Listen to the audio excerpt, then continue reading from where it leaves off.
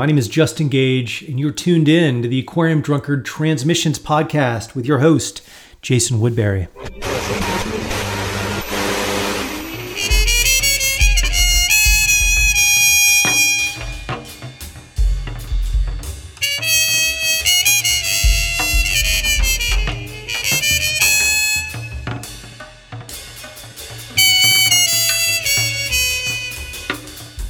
Welcome back.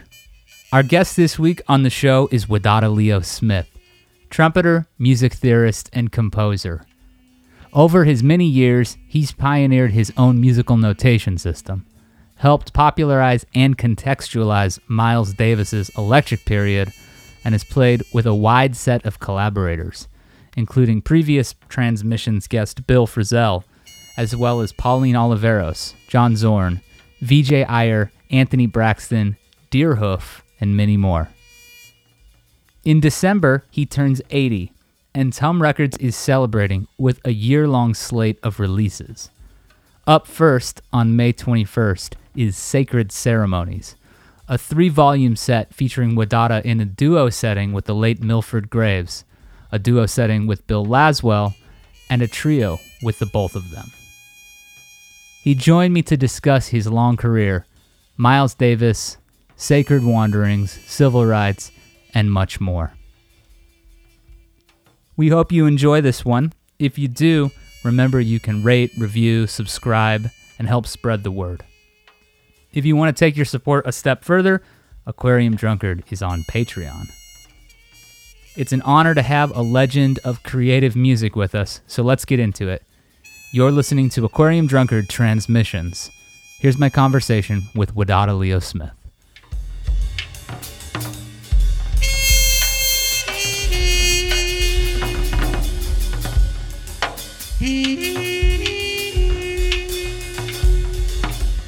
Thanks so much for taking the time to join me here on Aquarium Drunkard Transmissions. It's a real honor to have you here. Well, I'm honored to be.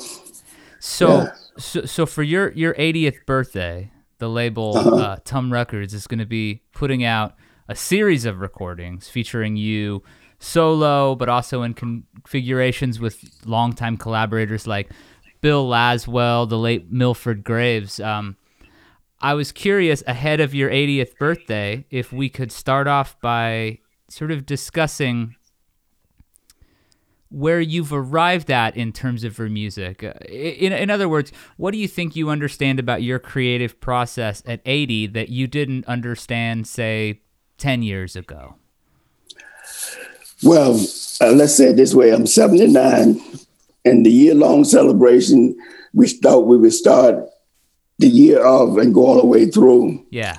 And I have plans for a release on my birthday, which is December 18th. Yeah. Nobody knows about that one. But the big thing about when you look back over your career or your artistic career, you're able to understand something about who you are, you know. And I found out quite a while back when, for example, when Tzadik released the big box set of my other stuff. I forget what it was called, but Tzadik released a 4 or 5 CD set of my stuff. John Zorn's label. Of the early stuff that you put on your own label. Yes. Cable. Yeah. Yeah. So what happened is that was probably 20 years ago or so, and at that time I did a kind of a reflection on what it was that I was thinking about at that time. And since that was the earliest music, you know, with Creative Music One and all that stuff in there, what I realized was that I was right.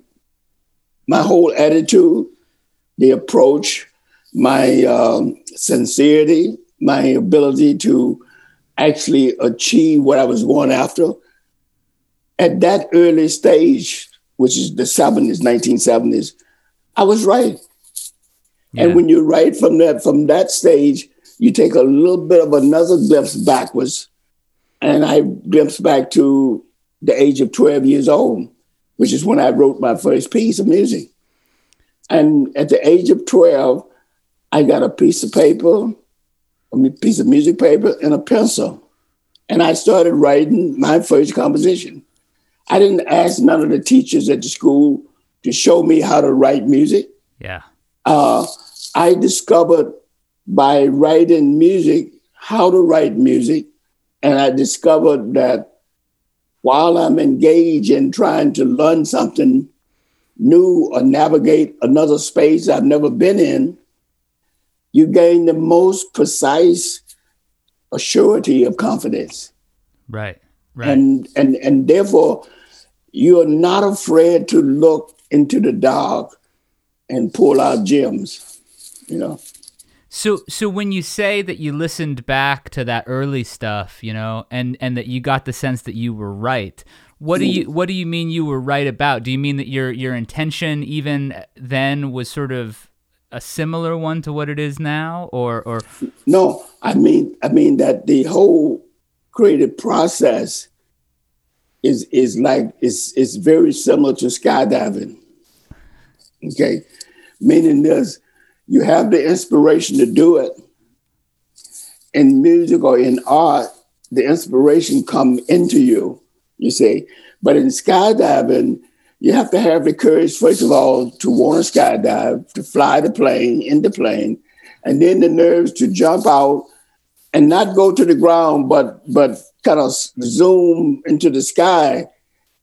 That's something about not just courage, but that you have the skill and the ability to achieve what you want to do.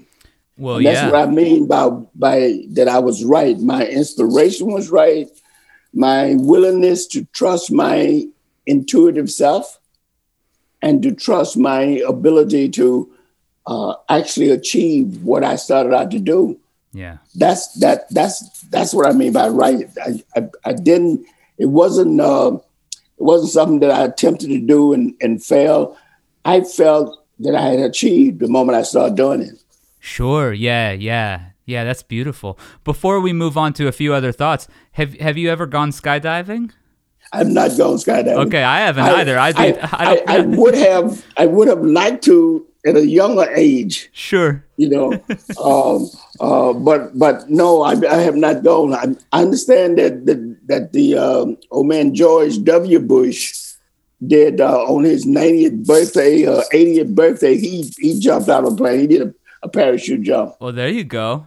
There you go. So who knows? So it's out there. Yeah. Well, you've worked with so many incredible collaborators, so many great players. Yeah, I could spend the rest of the episode listing them, but we won't. What qualities do you look for in a collaborator? What's the chief quality, maybe? Yeah, the primary quality is the moment you make the first note and the collaborator makes their first moment in the music, you know immediately whether it's going to be successful or not. Just the very first instance. Yeah. And what am I looking for? I'm looking for if I can achieve my center gravity and allow my inspiration to flow immediately, and that it doesn't inhibit the other player, and that their flow of inspiration doesn't inhibit me. Yeah. So what I'm looking for is that kind of spiritual chemistry balance that immediately gels. Because if you have to work to make it work, the work becomes working. Right. But if you don't have to work to make it work, then it becomes a creative journey. Yeah. And everybody, the two of us or the three of us, whoever the collaboration is, can make it work, you see. Yeah. You're very, very comfortable talking about music on a spiritual level. From what I read, that's your sort of the lens that you view it through. Correct? That's one of the major lenses, because I believe that a sound heard anywhere in the universe, anywhere in creation, influences creation, whether anybody know about it or not. Mm. You see, and so spiritually, what that tells me is that everything and everyone and every object is all connected. Yeah. And that these connections bear certain kinds of fruits that are either good for the main populace of our Earth population, or it's not good, you say. And you want to ice drive to find that positive zone in the spirituality that makes it work for everybody. Yeah. Because we have to remember that spirituality is a little bit larger than philosophical inquiries or religious inquiries. Sure. Because the philosophical inquiry is kind of an elitist approach to life, and it's done in a wing of inquiry that doesn't involve ordinary people. Okay, but it's about ordinary people, you see. And whereas like religion, it engages so much into the cultural parameter of life that it creates a lot of confusions amongst various kinds of beliefs. Yeah. When in fact, all of the beliefs are aiming for one possibility, you see, to uplift the person. Did you find as you have throughout your life, practiced various faith traditions, Yes. Rastafarianism, Muslim. Yeah, and Islam. Islam, yes. Yeah. Did you find for you that they were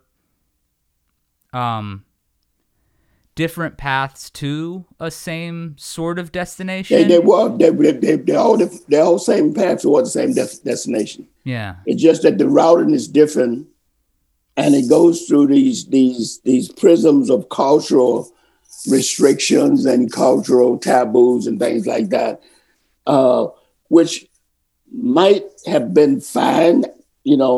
What I did in terms of my journey, I always leaned towards the spiritual components of the religion.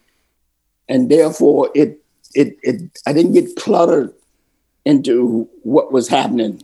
Sort of the dogma or that side of things. Well, the mystical quality of it, which has all of it in there, but is capitalized in like precise practice. Like, for example, in Islam, it's Sufism, you say. And in Christianity, it's certain kinds of Christian ideas about Christ, you say. There's a very famous book, maybe it's called, I can't remember the name of it now, but it's a book about Christ, but it's a mystical book, but it's most beautiful text. Sure. Most beautiful text. Same with Sufism. You find these spiritual contents put in the context of poetry, and then practiced in the context of actually remembering God, and trying to make humanity this love pool. Yeah. You see? Yeah. Did you grow up in a particular religious faith? Yes. I was Baptist and Presbyterians and all those other kinds of isms across there. Sure. And then until I ran into Rastafari, and then I went through that tradition, and then I found myself looking again. And I looked through a lot of different forms, from Buddhism to Hindu to all kinds of other kinds of religious contexts. And finally, I settled on Islam. Oh, sorry. That's okay. Nothing to worry about. I settled on Islam, and that made me, that gave me a different view because of the canonical prayers, where you have to do them 5 times a day.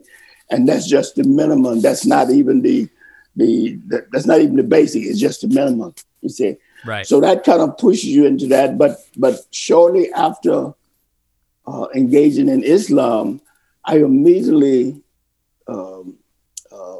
got in touch with a sheikh in California and became his student of Sufism. Yeah. And I'm still a student of Sufism. You go. Yeah. So that draw to the mystic side of things, to the sort of the you talked about a certain, oneness, and that's sort of accessible through music. Yes. Do you feel that in its own way, playing and writing music is also sort of a religious practice for you? You know, because it's a spiritual practice. Yeah. Because what you're doing is you're making small ministry creations, just like the Almighty made. Not as powerful, doesn't have the same kind of impact, but amongst humans, art, and I'm talking about the whole range of art, has the same kind of force as the creative force did in the very beginning. Yeah. And then when I do my research to look to see how prophets and how saints and sheikhs and spiritual people understand the world, all of them understand it through inspiration. And Islam and Christianity and Judaism and all of them, the things that we have received that has been handed down to us all came through inspiration. Right. I'd like to say that every single thing on the planet of this earth came from inspiration. Sure. And it's all natural, from a brick or a concrete wall to a tree that buds a leaf and a flower that blooms. They all have the same presence on this creation, you know? Yeah, well, certainly, yeah. I think about it how an object like a chair. I think there's there's a David Lynch thing about a chair started off as an idea and then it became a chair. That's beautiful. And everything else did like that, you see, because the chair didn't make itself. Right.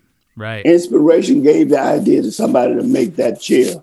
Yeah. You know. Yeah. And so what we get down to is that the same practice in which spiritual icons like prophets and people like that receive their information, artists receive the same thing.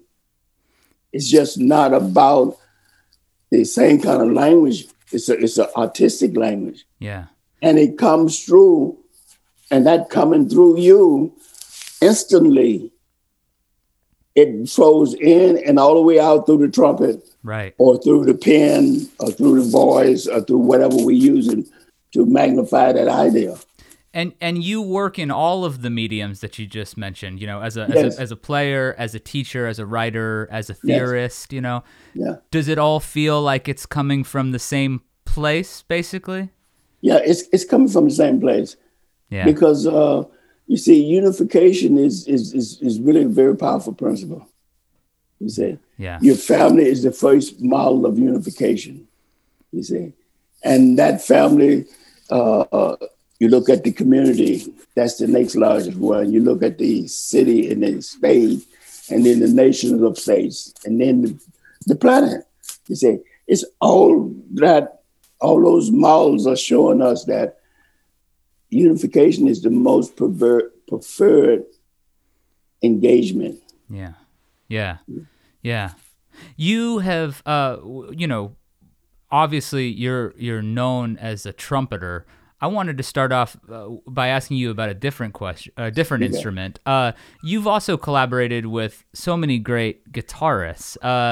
You did a great project with Deerhoof recently. Yes. You know, you've worked with Bill Frisell, Henry Kaiser, you know, all these different people. You really helped popularize Miles Davis's electric work music, at a time when it wasn't quite as, you know, held in quite as much esteem as it is now. But going all the way back to your youth in Mississippi, I mean, you played with Little Milton, right? That was some of your earliest stuff? Yes. Little Milton was one of the young men that was mentored by my stepfather. And I got to know him really well. I played in his band. And in fact, I played in his band when I first went to Chicago in 1967.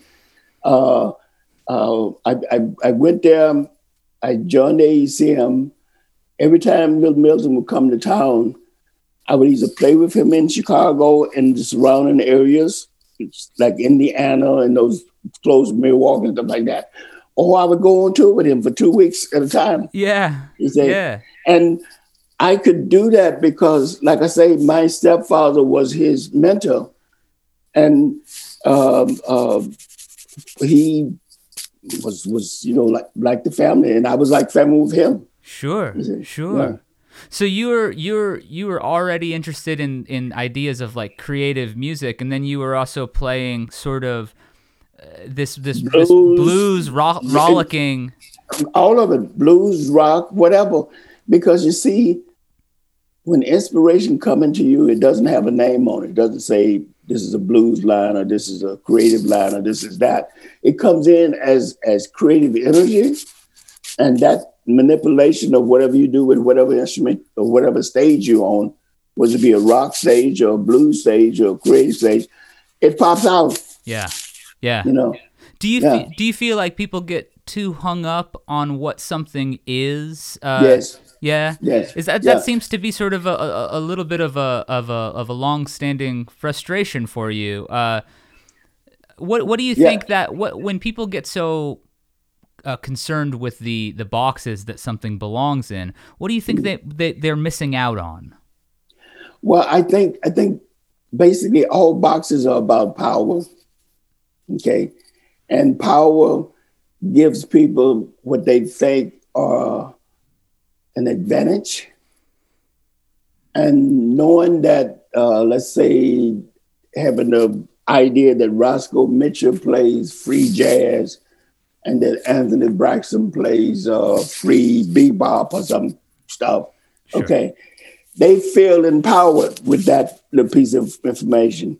And the moment Roscoe Mitchell or Anthony Braxton steps on stage, all those boxes explode. Right. Okay. Right. Yeah. And then once they explode, the person loses power. And then losing power, they cannot connect at that point, you see. That's why the preconditions of all elements, whether it's about statistics or any other kind of discipline of study, if you presuppose how it should be, you're going to be disappointed. Right. Okay? Right. So the best way to experience art is to allow it to develop and engage it and see what that engagement produces for you. Yeah. Yeah. As opposed and never judging it, because when you judge it, that's also about power. You say, because the experience never leaves you. Right. It becomes part of your conscious and subconscious reality. It never leaves you, even though you may say, "Well, I didn't like that at all." It doesn't matter because it's already part of you. Sure. In a world where we sometimes have to hear music that we don't necessarily want to hear or didn't choose to hear, Right.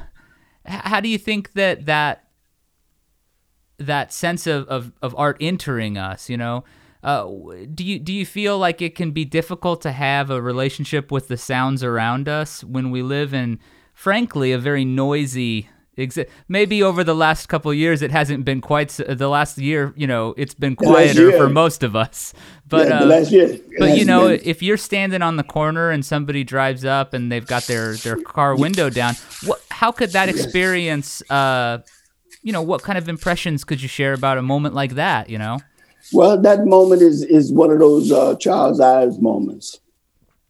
Charles Ives was a New England composer who grew up in New England when they had marching bands that would be marching from this block and that block, and the kind of interaction of those bands or the steeple in the churches, one over here and one over there banging, and it kind of create this kind of a stereophonic or quasi-phonic relationship in a community that's about the size of Grant Park in Chicago. Right. You can hear that. You can hear that sound. And so what it does is, in that case of the passing car and the guy on the bike that has riled up the motor and the song is moving past you and it's gone.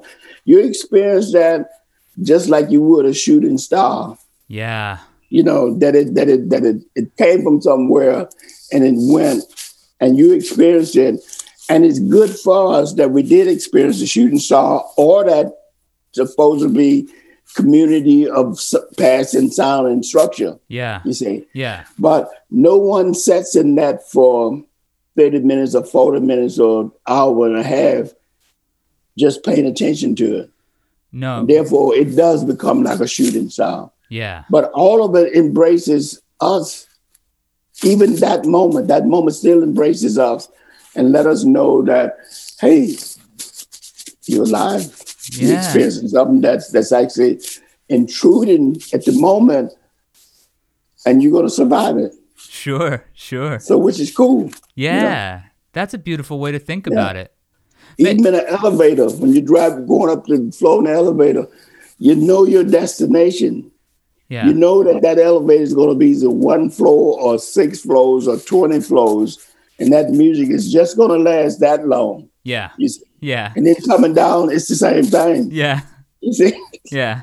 Yeah. Let's go back a little bit to the Miles Davis electric era. Were you listening to those records? His No.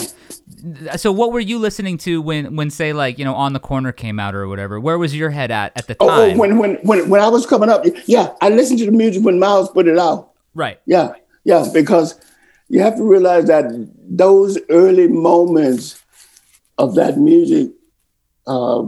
Everybody I know was waiting for the next one to come out. What's Miles going to do next? Yes. You see, because the beauty is, that whatever his artistic intentions are, it's all about the creativity, you see.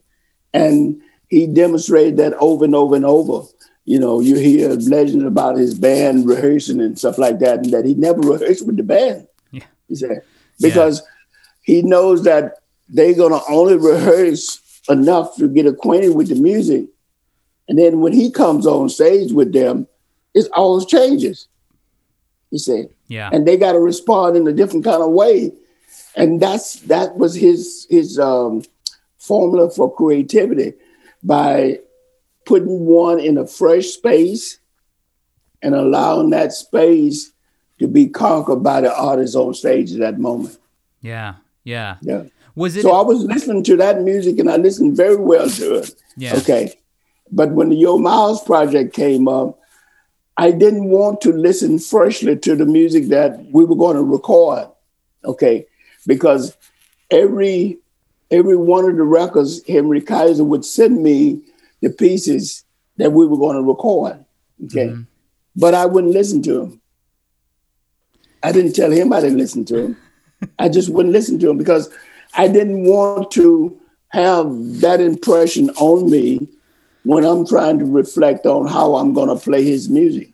Right. You wanted to be able to bring your own headspace to that music. Yes. I didn't want to have to throw off anything in order to get to where I was going. Sure. I wanted to be able to just go right into it. Sure. As a trumpeter, was Miles did he serve as like a specific kind of inspiration for you to start off? And then Miles Davis, I think, has the Miles Davis is in the same category that a Louis Armstrong or a Duke Ellington or a Count Basie. Yeah. That he influenced all instruments. You see, same way with a Thelonious Monk. They influence all instrument players. And for me, Miles Davis has that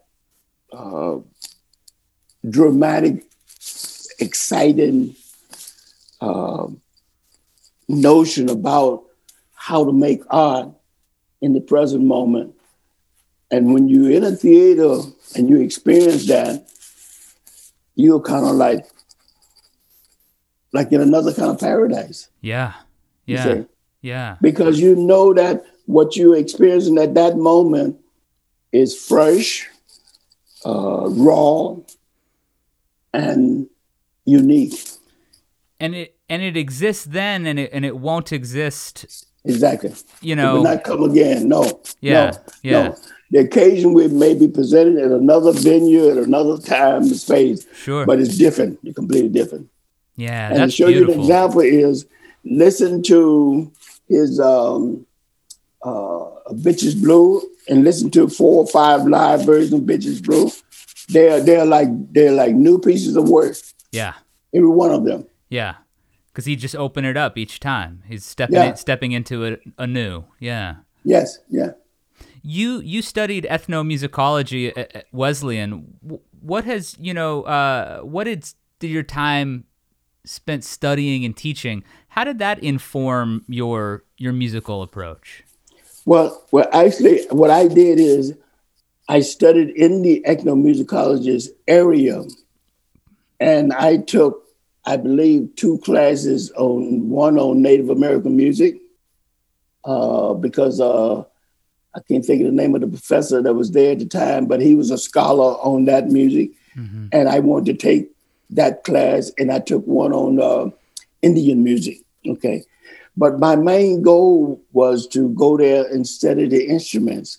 I studied the koto, I studied the South Indian flute, and I studied the Ghanaian flute. The South Indian flute is in C, and the Ghanaian flute is in B flat, the same as my trumpet was in. And the way I got information, rather than going to class, I would engage in dialogue with my teacher. Asiamo was his name.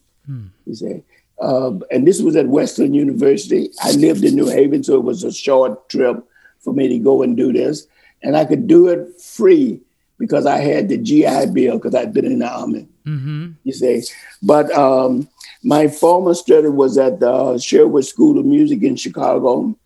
I went there 2 or 3 years, and that was a very exciting time. Also, this was during the time when I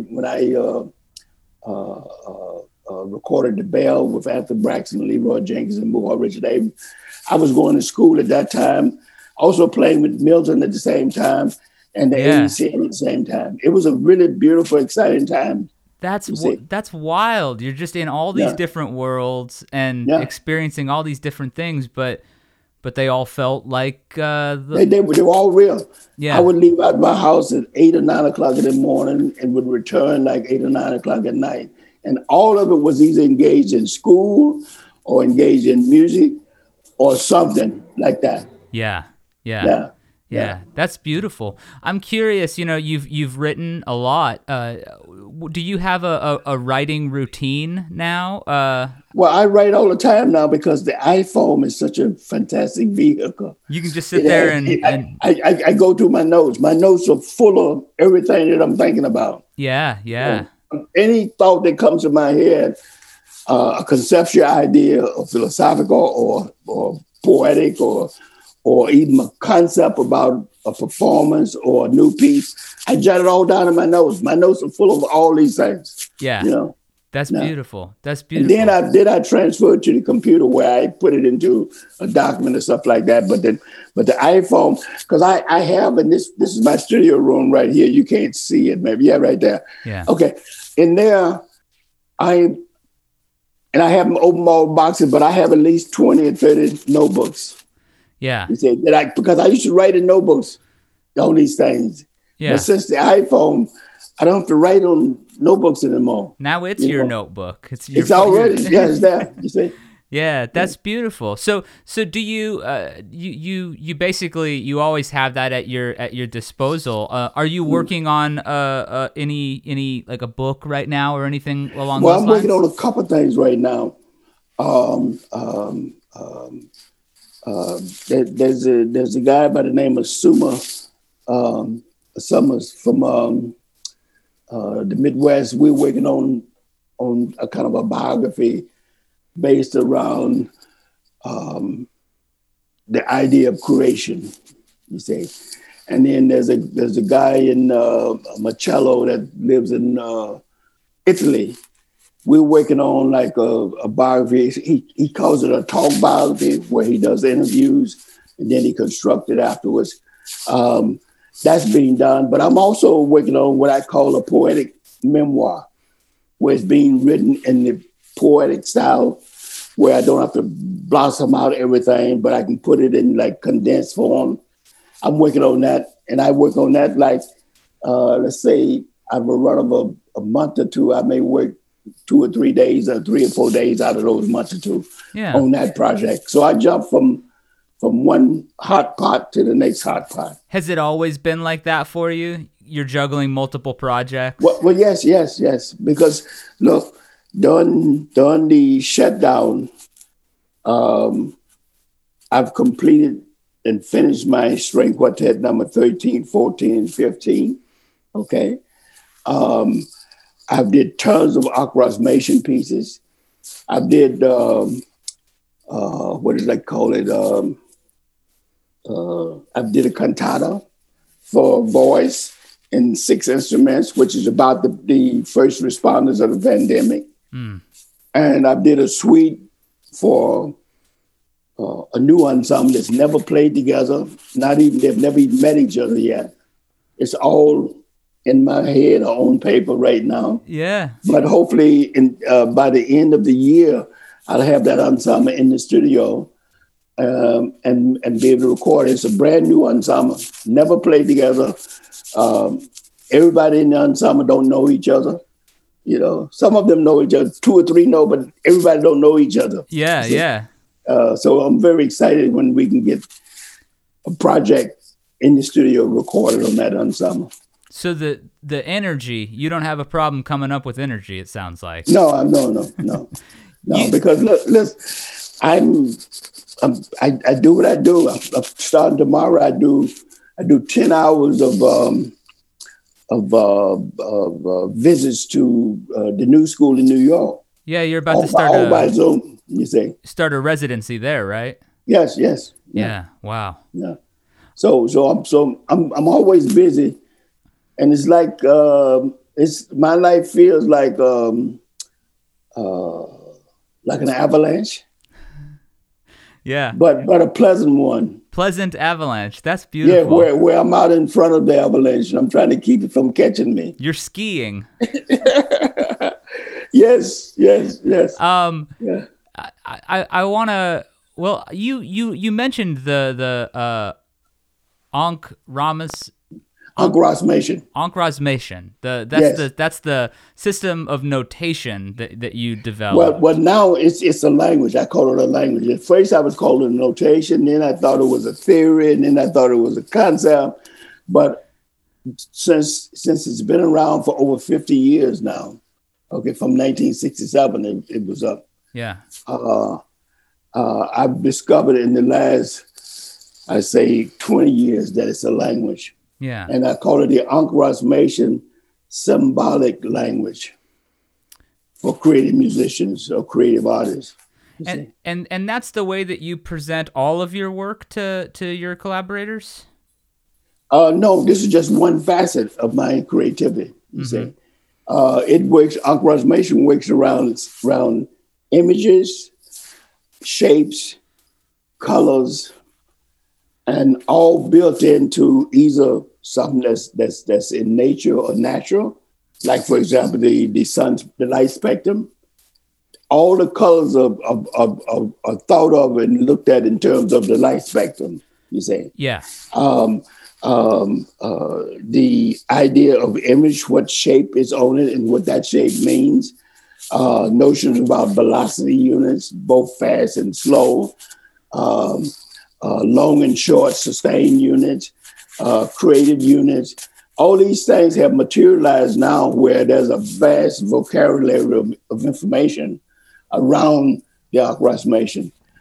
Ankh Rosmation means that the artist has the opportunity through a score to shape a performance reality based off of that score. Yeah. And that information of how they have shaped it is not shared with the next person in the ensemble. It's all kept secret.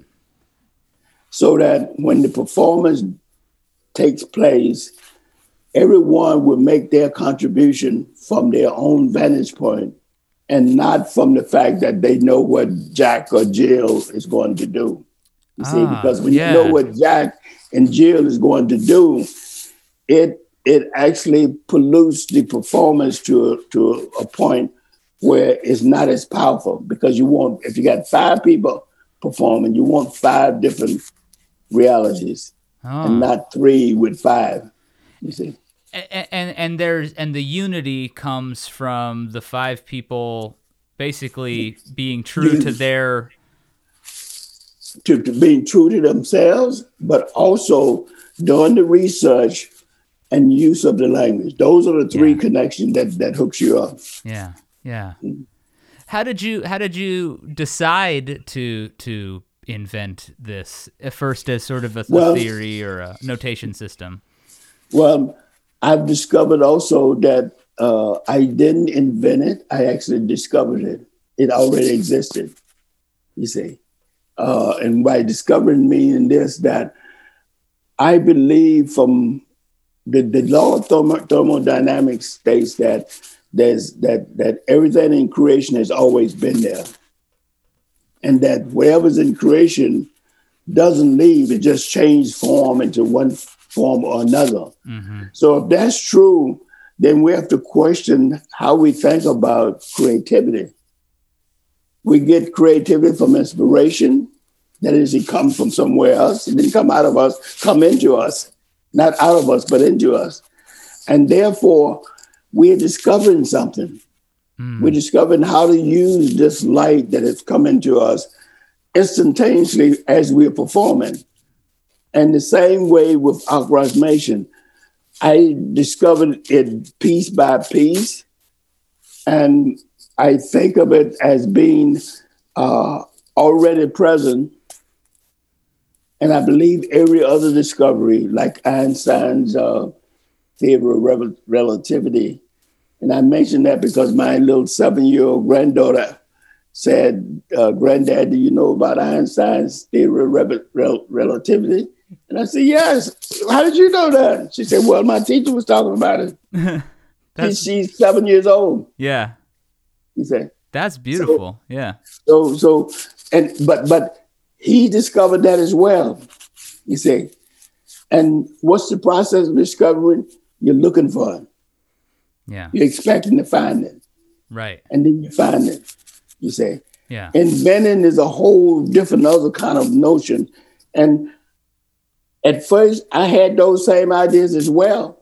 But as you become more informed about how inspiration works and how creativity is something that nobody has in their back pocket, that it comes through them and it keeps moving. It doesn't settle there. Yeah. You see, you can't reach inside and pull it out. You see, it has to come in and through you. Have you had at various points in your life times where it's not coming in the way you want it to? Well, the answer is yes, but no. And let me explain. Yeah. I learned this. My model is Duke Ellington, mm-hmm. and Bach, old man Bach, from the I guess he's 17 to 1800s out of Germany, Austria, Germany. Yeah. Bach wrote something like 11 or 12,000 pieces of music. It's a lot of music. Okay. Duke Ellington wrote, they claim officially that it's 7,500 pieces, but there's another record that shows that it was 8,000 and something. I believe the 8,000 and something. Yeah. Now let me pose it like this: if they had to be wait for inspiration 8,000 or 11,000 times, that doesn't make sense. Yeah, I mean, yeah, doesn't make sense. Okay, so what did they do? They learned something about themselves. I learned the same thing because I studied them. I studied how they think, and I discovered what they learned. They learned how to They learned how to trigger their inspiration whenever they needed it. Yeah. And the key to it is that you have to be able to either center yourself in the midst of a lot of other people or be by yourself. See? And that quietness immediately reduces the distortion that's on you. Okay. And to prove it is this. Whenever you go for a walk by yourself, not with somebody else, by yourself, the moment you do that, ideas start popping in, no matter what is happening. Every single creature on earth does that. That's right. Yeah. Yeah. See? And that's inspiration. So what you do is you learn how to map it, the sensation it makes the body feel, the mental capacity that it shakes up, and the conscious reality that is happening. Yeah. You map those skills inside, and those are all of physical sensational feelings with the way in which you achieve that, you see. So inspiration comes to the person that has learned how to map it without a problem. Yeah. Yeah. Yeah. Yeah.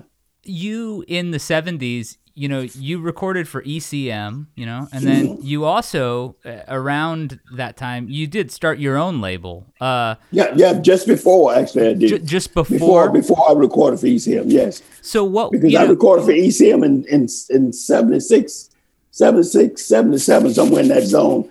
And my Cabell label started at 1970, 71. Yeah. So, you had been playing with other people and all that stuff. What was the inspiration behind starting a label? What was your reasoning? Well, at that time, I was thinking primarily about documentation.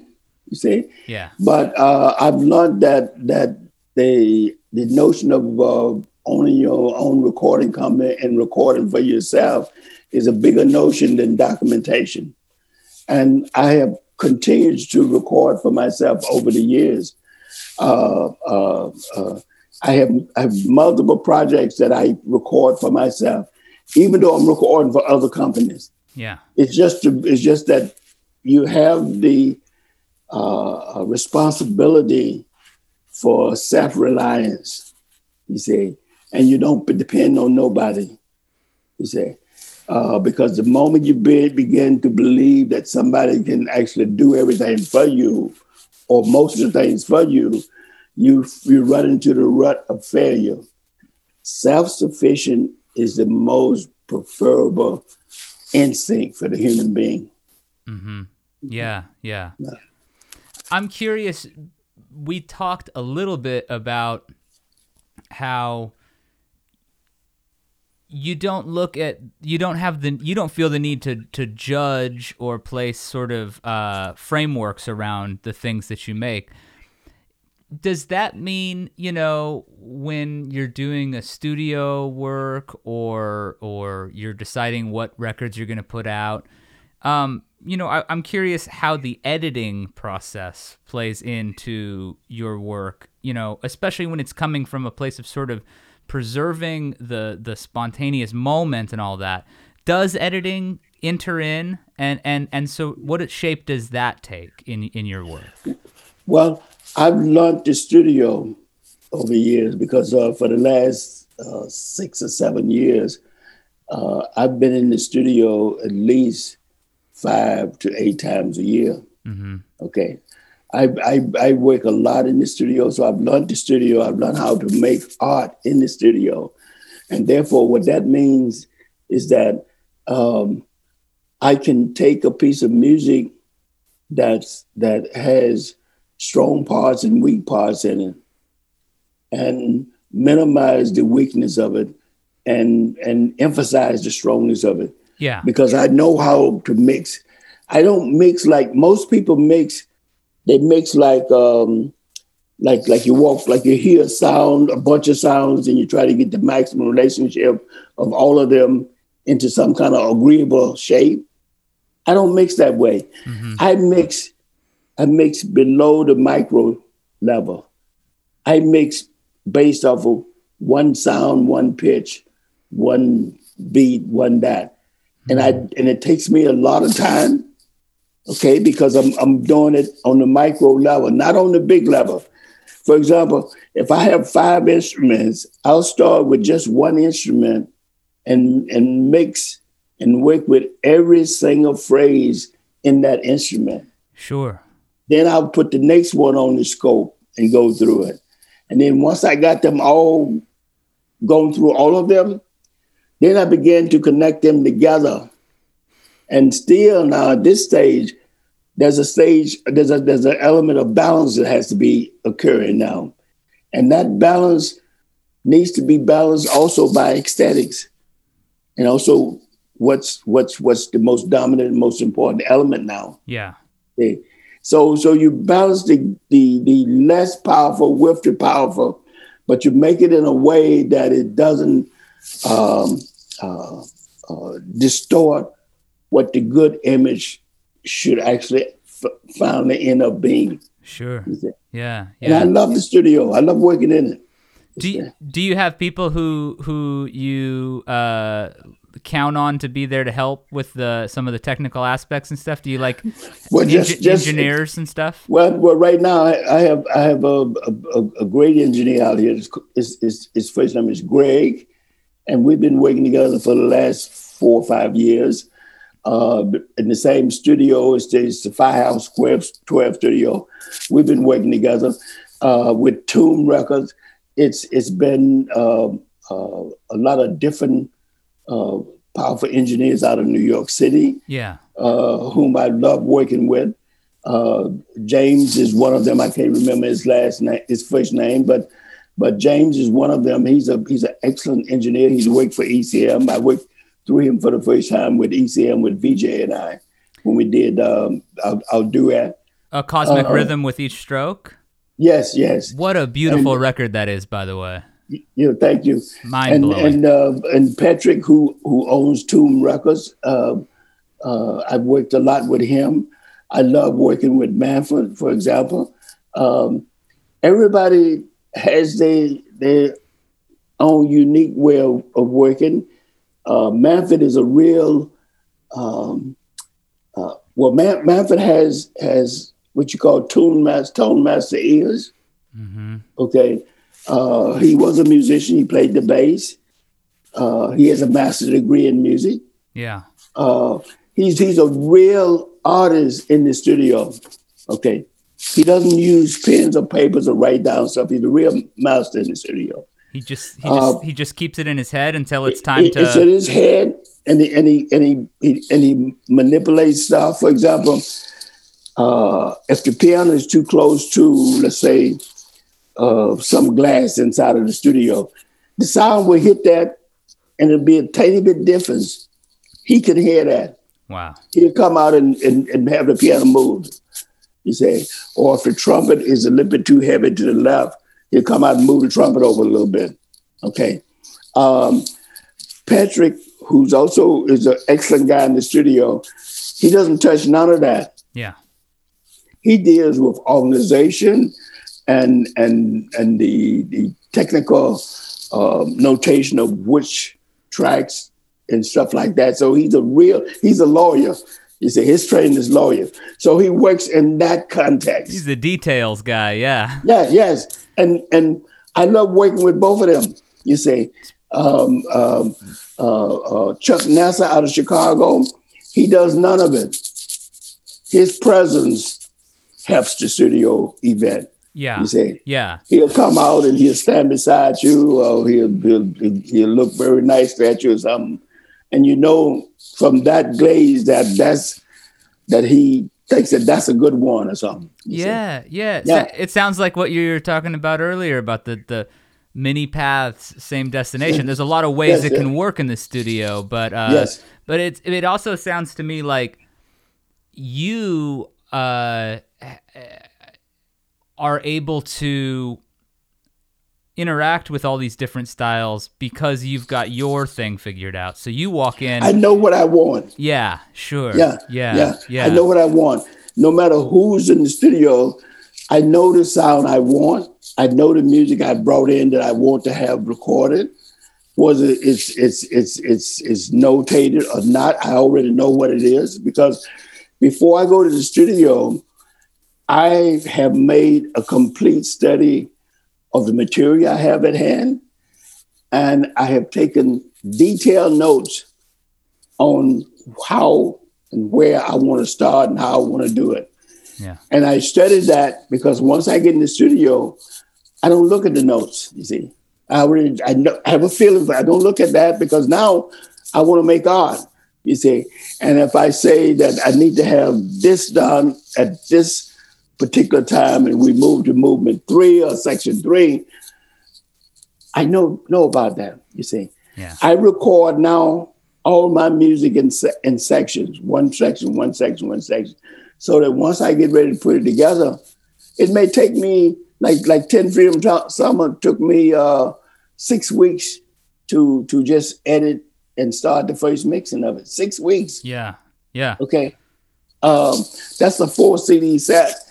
And once the mixing took place, that was another 3 or 4 weeks of that. So I spent 10 or 12 weeks just mixing that. That's intense. Yeah. But yeah. you know what you're after, so you just have to. I know what I'm looking for. Yes. Yeah, just got to get it there.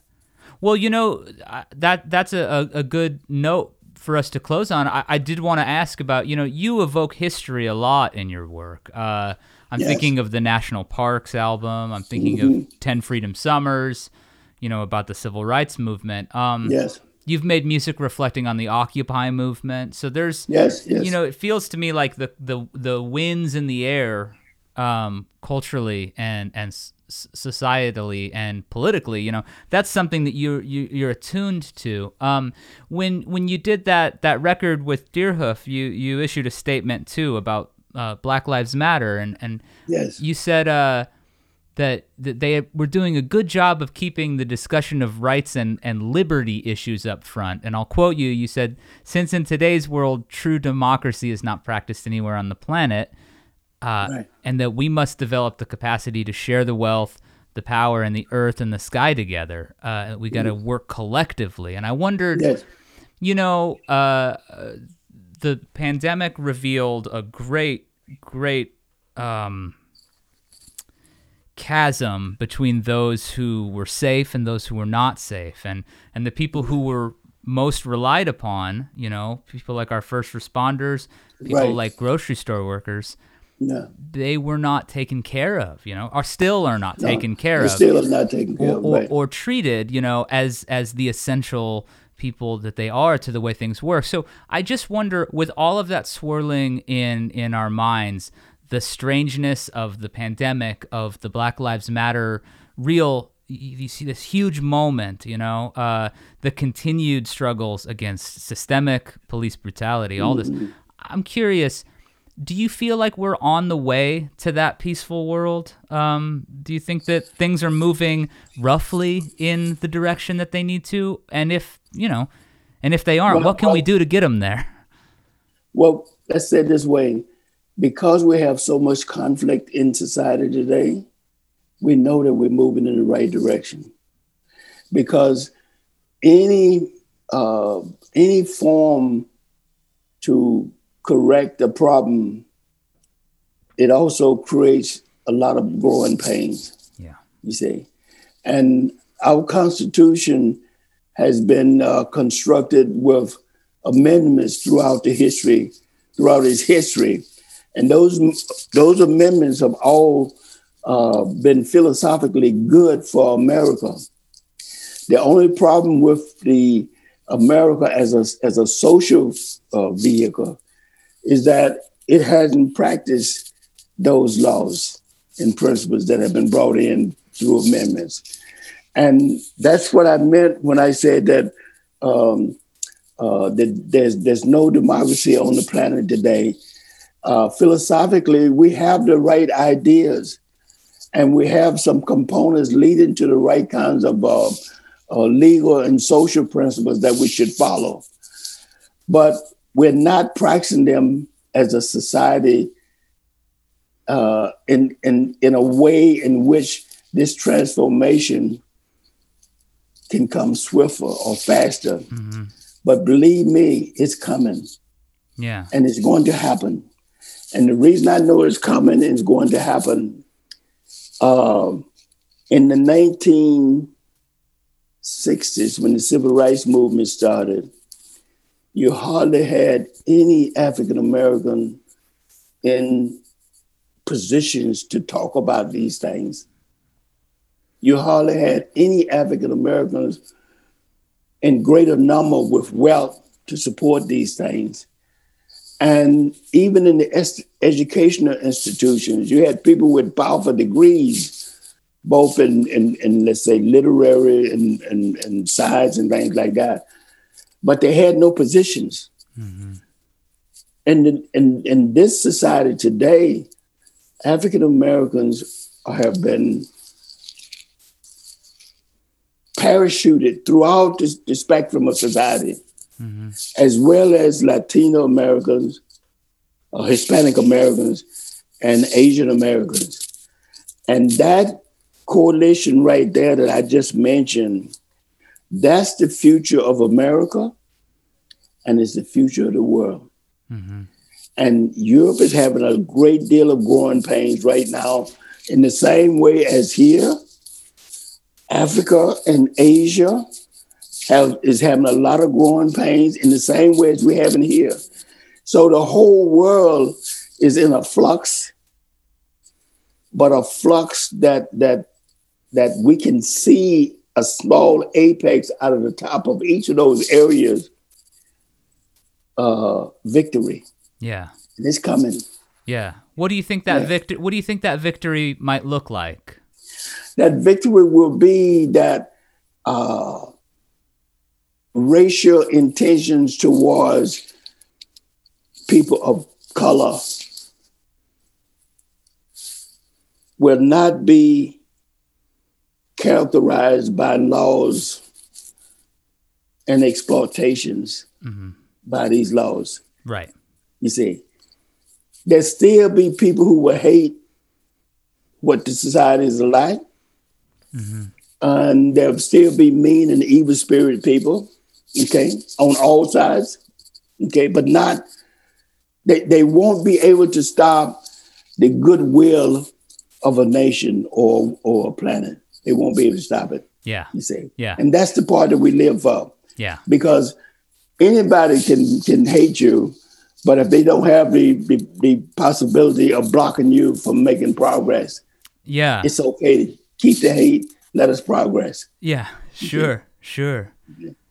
Well, Wadada, it has been a true joy to speak with you and to get to pick your brain about all of these things. I really, really enjoyed the opportunity. And if you decide to go skydiving, please make sure that I hear about it so that I can, so I can give you a good luck, message as you hop out. I'll be thinking about you.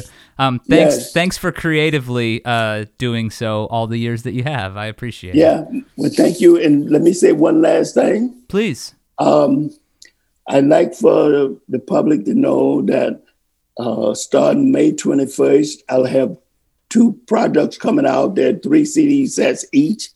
One is a solo, 3 CDs of solo music made in a 15th century church outside of Helsinki. And the other one is Milford Graves duet, Bill Laswell duet in a trio. Yeah. But in addition to those 6, I will have between May and December 19 CDs coming out in various kinds of packages, including 12 string quartets in a 6 CD box set. Oh my gosh, yeah. The looking at the release schedule is wild. You'll be teaming up with your friend Jacques Desjardins, among with others on a 4 CD set of drum and trumpet. Yeah. You've got the Great Lakes Quartet with Henry Threadgill, and you've got a big year ahead of you, and I really appreciate you making our show part of it. Thank you. Thank you, Jason. Peace to you, man. Yeah, you too. I hope you enjoy the rest of your day. Hopefully you'll get to see your grandkids. I saw them already. Beautiful. I'm gonna watch the women's basketball. I'm so excited about I believe it's Arizona and Stanford. There you go. You know, I'm pulling for Arizona. I want Arizona to beat Sanford. All right, let's do it. The Mercury. Thank you. Yes. Peace out. Thank you, Wadada. Thank you. How about Jason? Bye.